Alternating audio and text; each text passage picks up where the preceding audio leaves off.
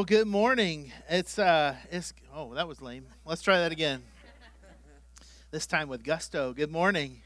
There you go. Perfect. I think some of you got the blues today because I look around, I see jerseys, and you just like losing teams. Maybe that's, I'm kidding. I'm joking. I'm wearing a Colts jersey, okay? So I fit right into that. That's all right. That's all right. If you can't dig in a little bit, right? That's the fun of it. My name's Steve Cunningham. If you've not been here before, you're joining us online. I get to be the lead pastor here at Well House, and it's just a blessing. It really is. It's a blessing to serve alongside of so many of you week in and week out. We get to do so many great things together, like today, Super Bowl Sunday, where you've been bringing in cans all morning, and those are all going to the Goodlettsville Help Center. They help people 7 days a week in all kinds of different ways. Anything from helping pay bills for families, putting them up when people have fires and other kinds of things. They help feed people on a week-to-week basis. And so when we reached out to Jeff Cordell, who runs the Help Center, about a month ago, he said, we're really running low on some canned goods. Is there anything that you guys could do? I was like, listen, if there's anything I know about Well House is that we are wildly generous, and we would love to be able to help out in our community. So thank you for that. Thank you for always just being the kind of people who are willing to jump in and be generous in any way. So I appreciate that. That comes from by my heart. And I will say this, last week, thank you to Leanne for joining me and speaking. And I really did appreciate that as well. As we wrapped up a series, we talked about this idea of a care team. And so those of you who were here last week, you know who's on the care team, right?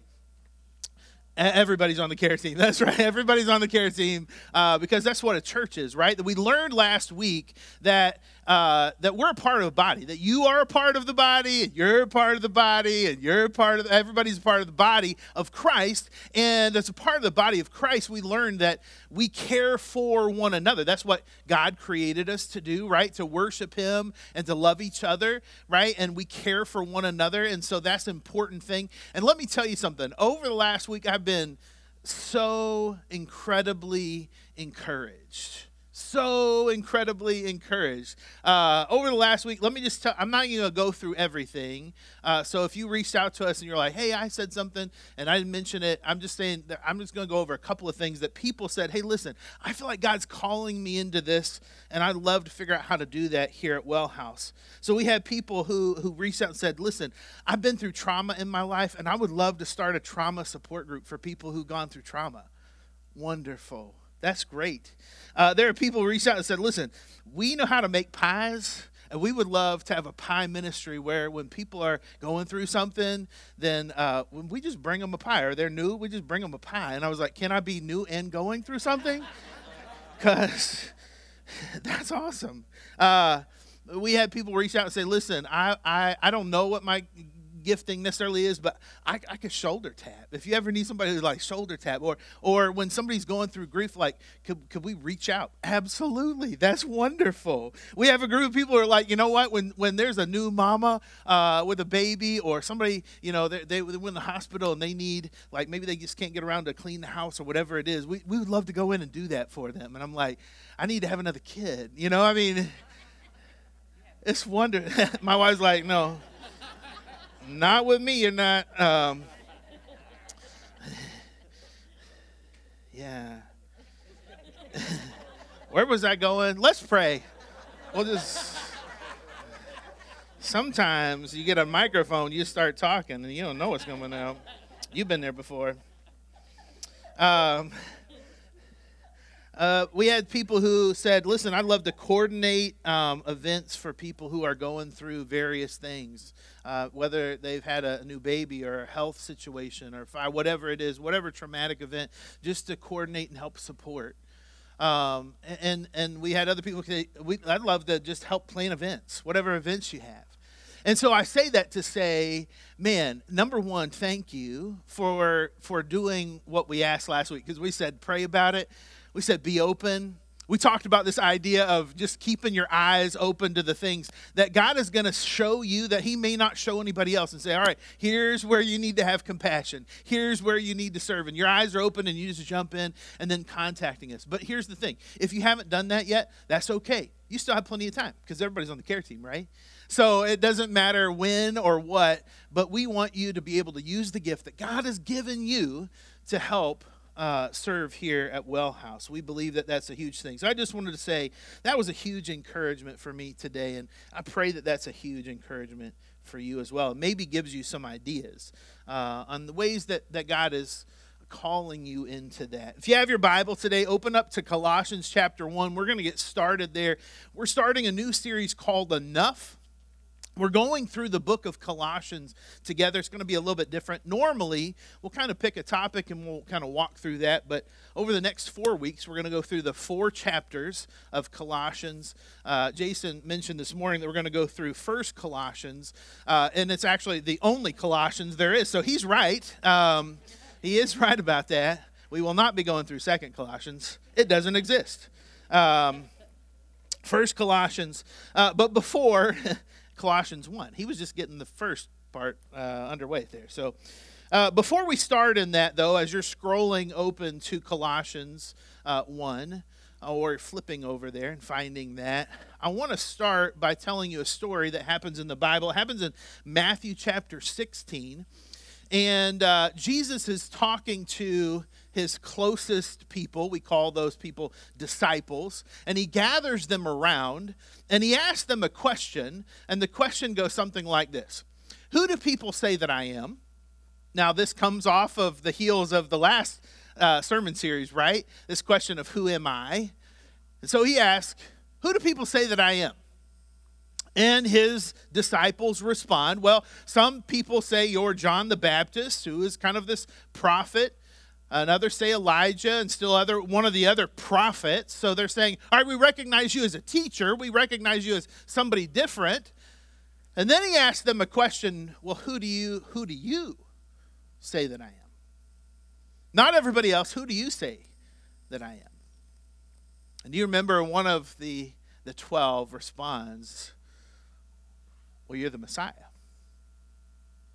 You're the one who was to come. We believe you are God's son. And that's huge. And in fact, what Jesus says is, on that truth, on that statement, on that recognition of who I am, I will build the church, and even the gates of hell can't overcome it. And that's the beautiful thing about the church, is that it's not built on me. It's not built on our leadership. It's not built on the wonderful, amazing, great things we might be able to do or not do. It's built on the truth that Jesus is who he says he was. And that's beautiful. But we have to come back to this question of who do you say that I am? Because here's the thing. That's one of the most important questions you can wrestle with. Is who do you say that Jesus is really? Now, I think for most people in the world today, maybe not most, maybe half of the population would say, I believe that there is a God. I don't really know about Jesus. He's got some kind of far out ideas, but some of them are pretty good. Or maybe I recognize him as a rabbi, a teacher, or maybe even I claim him as the Son of God. But what impact does that have truly in our life if we really claim that he is who he says he was? For Paul, this is really important. In fact, this is kind of the bedrock of how he begins to write to the churches. As he begins to write to churches he visited and even kind of helped start, and to those that he didn't, which this falls in line with the letter of Colossians, is there's a group of people that he never even met before. Has never been there before. He's never laid eyes on them. They've never heard him talk. He reaches out to them because he has a bedrock of who he thinks Jesus is really, and it shapes everything he does. It shapes every way that he begins to correspond with them. And here at the very beginning, as we begin to open up and read through this letter together, it's really important to understand the context of what's happening. See, at the time that Paul is writing the church in Colossae, right, which is the letter to the Colossians, that's where they live in Colossae, that as he's writing them, he's actually writing them in prison. This is what's happening to him at the time. So as we begin to open up and look at the letter for the next 4 weeks together, I want you, every time we read, I want you to go back and imagine what you might be writing if you are going through some of the hardest times in your life, figuring that it may lead to your demise. Right? It's not just a tough season. It's just a lot like, well, I've kind of been struggling with getting out of a funk. Right, that Paul is going through something that he pretty sure believes that he's not going to see the light of day. He's seen other people die for their faith, and it's out of this place that he's writing the church in Colossae. He's also writing a group of people who are highly influenced by the culture around them. And some of that culture is a religious elite. That they have a long history. The Jews had a long history with worshiping God. And so there's people who keep coming back and saying, hey, listen, don't forget the old law. Don't forget the things that you were taught all along, right? Don't throw that out. It seems like you're trying to grab a hold of this Jesus is enough, but that's not true. Remember, we have tons of laws that God gave us, and so we got to follow those. In addition, they're also being infiltrated from the culture around them and the Greeks, who are saying, listen, there's not just one God, there's a lot of gods, and if you don't appease them all, then we suffer. And so Paul has to address the church there, and he does so like this in Colossians chapter 1, starting in verse 1. Paul, an apostle of Jesus Christ, by the will of God, and Timothy, our brother Timothy, was somebody who traveled with Paul and who helped churches with Paul. And he says this, to God's holy people in Colossae, the faithful brothers and sisters in Christ, grace and peace to you from our Father. We always thank God, the Father of our Lord Jesus Christ, when we pray about you, because we have heard your faith in Christ Jesus and the love that you have for all of God's people. The faith and love that springs from the hope stored up for you in heaven, and about which you have already heard the true message of the gospel that has come to you.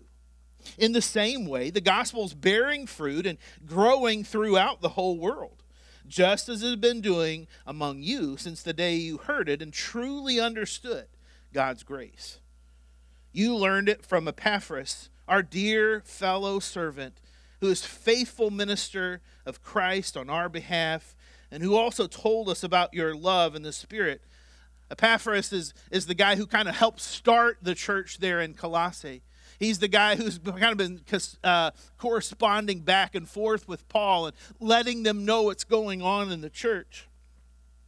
He says this, for this reason, since the day we heard about you, we have not stopped praying for you. I don't know about that. I don't know about you, but man, that's really convicting for me.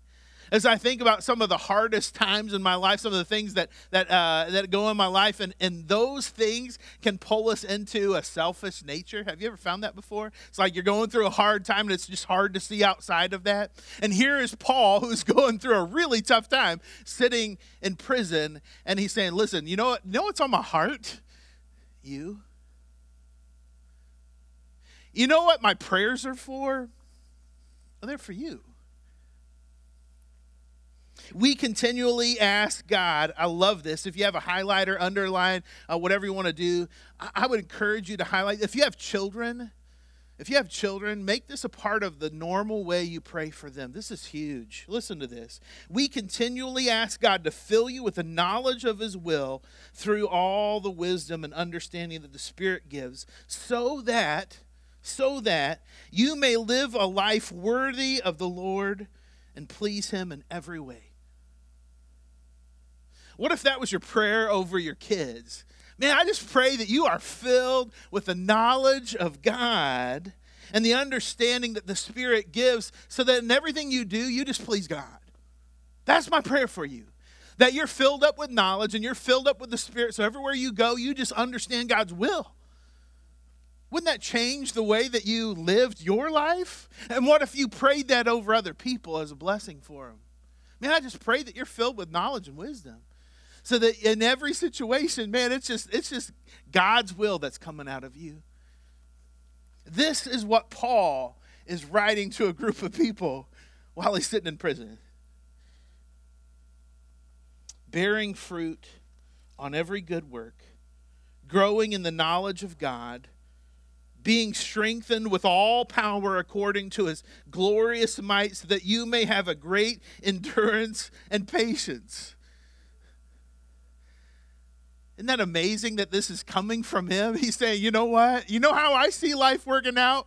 When I truly look at God as enough, when I recognize this statement of who is Jesus really, and then I wrestle with that, I wrestle that thought to the ground, and then I say, all right, he is enough, and he's Lord of all, then when I secure myself in that, then I'm not bothered by the temporary things of life.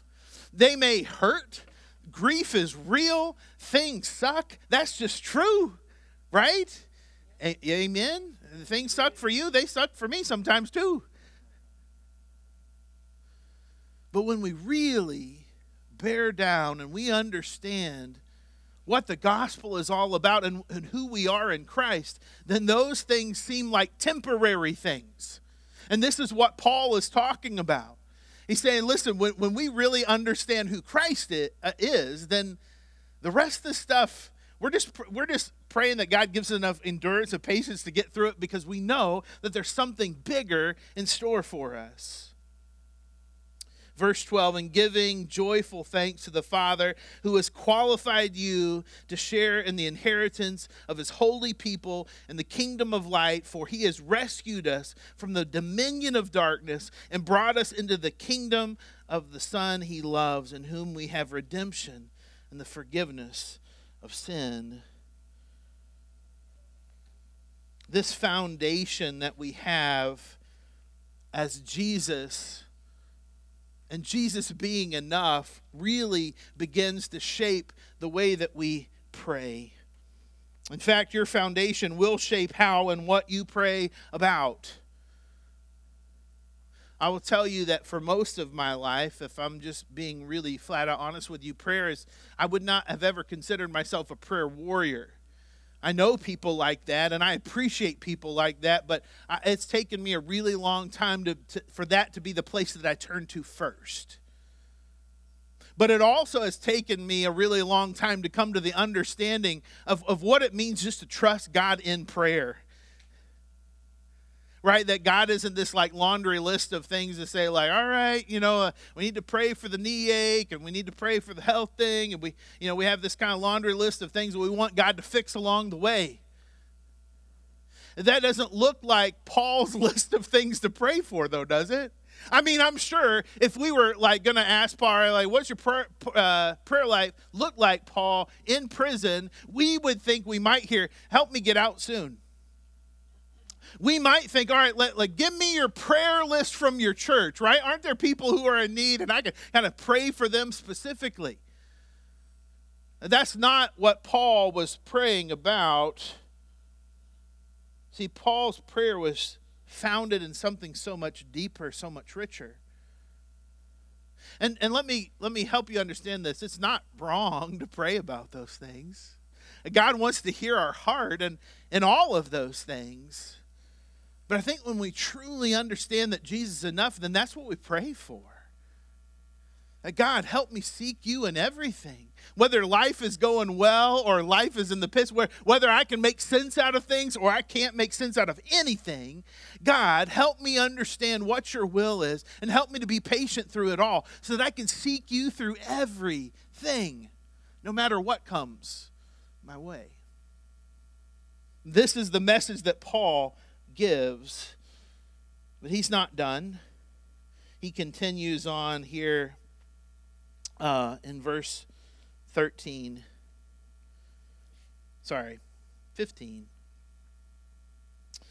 The Son is the image of the invisible God, the firstborn over all creation.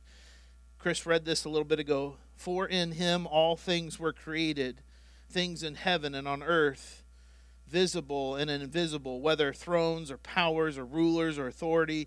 All things have been created through him and for him. All things have been created through him and for him. Two things here. Your foundation will remind you of your identity. I think it's interesting as we kind of look around today, you could probably identify maybe a sport that a certain person is into, or no sport that anybody's into, right? That's okay. Or maybe a particular team that somebody's into, or maybe a particular era of team that somebody's into, right? We kind of get our identity through that. For some of us, that identity comes through a job, right? And then we don't have that job anymore, and it feels like something's missing. And throughout life, you've probably gone through some identity crises before, right? At some point, you were single, then you were married. You're trying to figure out how it is to be a married life. And then all of a sudden, you have children. Maybe you start to go through, all right, now what does this look like? Because we used to go out and have fun. That doesn't look the same. Your fun is different, right? And then you don't have kids anymore, and you're like, now what do we do? How do we have fun now, right? And who are we, and who are you? And how are we as married people, right? All through life, we wrestle with identity problems. But when your foundation is in Christ, it will remind you of your identity. Verse 14, remember it says, in whom we have redemption and the forgiveness of sins. That's our identity. I really don't care what you did last night. What I know is you have redemption and forgiveness in Christ. And that's a truth. If you're in Christ, you are his child. I know that true. See, we like to put labels on things, but a long time ago, before you were even born, before you had the first rebellious sin streak in you, God loved you so much that he was willing to send his one and only son to die for you. That's the gospel. That's the good news. You don't have to be enough. He is. You got that, church? I love that. Because I think we need to hear that message over and over again, don't we? See, it's not about you. Your identity isn't in you. If you're in Christ, your identity is in Christ. And don't forget that. See, if you really answer the question, who is Jesus really? And you answer with that he is truly the Son of God, then you don't have to worry about your identity anymore. It's in him. You're redeemed. You're forgiven. The second thing here is that your foundation will answer these important questions. Why am I here? And does my life have value? Why am I here? And does my life have value? And here's the thing. I love this. Did you catch this a minute ago? And he says this. All things have been created through him and for him. What are you created for? For him. What are you created for? Well, I'm created for him. That's my purpose in life. Wherever I go, whatever job I have, whatever interaction I have, however many people are in my family or not in my family, whatever responsibilities I have, I go knowing that I was created for him. I'm his ambassador wherever I go and whatever I do. And so that shapes the way that I interact with people. It shapes the way I do my job. Even there are days where maybe you're thinking like, I hate my job. I want to get out of here. This is no good. You're still Christ's ambassador wherever you go because you were created for him, not for that. So this is huge. It begins to shape the way that we live. But also we recognize that your life has value because it was created through him. Interesting, isn't it? It was created through him. You remember all the way back at the very beginning of the Bible, Genesis chapter 1. God says, let us make man in our image and our likeness, so he created them that way. You are created in the likeness of a Father who loves you. That's your value. In fact, your value goes way beyond that. That, as we mentioned before, God loved you so much that he sent his very best for your very worst. That's your value. But Paul's not done writing to this group of believers. I imagine it was probably a number not even quite as big as what we have here. And they're struggling with inside forces, and they're struggling with outside forces, and they're trying to serve God the best they know how, but they're recognizing they don't get it right all the time. And so as Paul writes them, and he encourages them, and he motivates them, and he prays over them, and he reminds them who their identity is in, and he reminds them what their value is, he concludes chapter 1 like this, verse 17. He's before all things, and in him all things hold together. I don't know about you, but man, that's a weight off my shoulders. Have you ever, you don't even have to raise your hand, okay? Have you ever felt like you had to hold everything together? Just me. Some of y'all are like, man, that's the truest thing I've heard this man say in a year and a half. He finally started his sermon today. You know, there are times, can I be honest with y'all for a minute? Is that all right? As long as you don't tell anybody else, all right? Here we go. Those of you who are online, I'm holding you to it. There are times where Satan will work on me to have me believe that it's my responsibility to hold a church all together. It's true. I'm just being honest. That's not my job. In fact, I can't do that. See, it's God who holds all things together. If you're in a marriage and it's struggling, it's God, right? It's the foundation who holds it all together. If your family is kind of suffering, it's God who holds it all together. And you apply that to every piece of your life. Because I'm telling you, there's so many times we're tempted to, man, if I could just control this thing, if I could just kind of rein this thing in, and the more you try to grab, the harder it winds up slipping through your fingers, and you get frustrated, and you get downcast, and you get discouraged, and you get anxious, and that's because you were never meant to hold it all together in the beginning. You have a God who says, listen, I got it. You seek me. And in your seeking me, I hold it all together. Verse 18, keep following with me.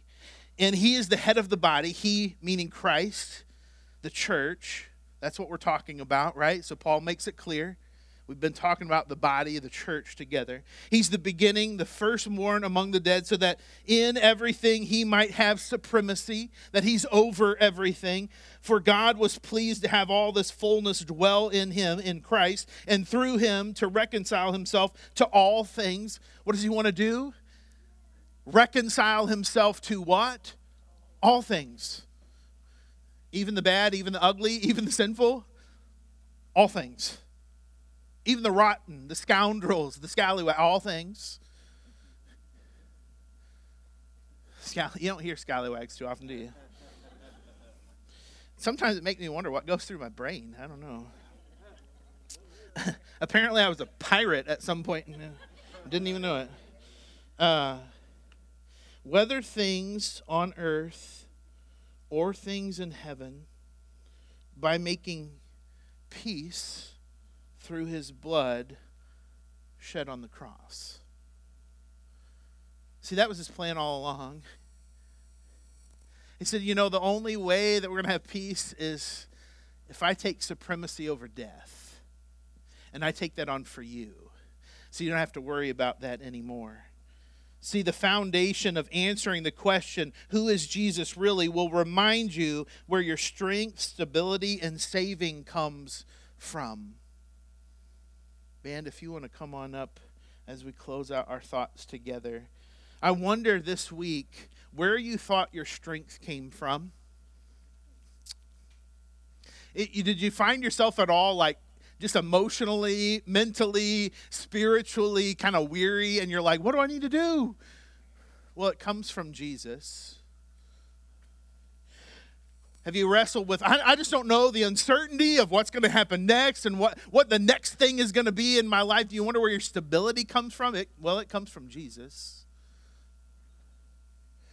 And for those of us maybe who were raised in the church long ago and we were like, oh man, how am I saved? How many things do I have to do? Am I doing it all right? And maybe I'm not doing it right. I feel guilty about that. I want you to know that your saving comes through Jesus.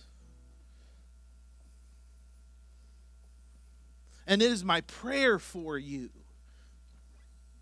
as Paul prayed over the church, that you would grow in your understanding and knowledge of Jesus and the Holy Spirit and His work in you, so that in everything you do, you continue to grow more like Christ in this earth by recognizing that He's enough, that you don't have to hold it all together, that you don't have to be perfect, that you can stumble and God still loves you and He knows your path. I don't know what your life looks like, what's been going on for you, but maybe the past week or the past month or the past year has been difficult. And maybe in those areas of stability or saving or strength, it's been brutal. And so if that's you, then today, this blessing is for you. May the Lord bless you and keep you. May the Lord make His face shine on you and give you peace. Now to Him who is able to keep you from falling and present you before His glorious presence without fault and with tremendous joy. May you be swept away in God's love for you and be transformed through the Holy Spirit's power within you. Thanks be to the only God, our Savior, who's unparalleled and unchanging, who's matchless and merciful, who's supreme and sufficient, who is before all things and through all things and in all things, both now and forever. Amen.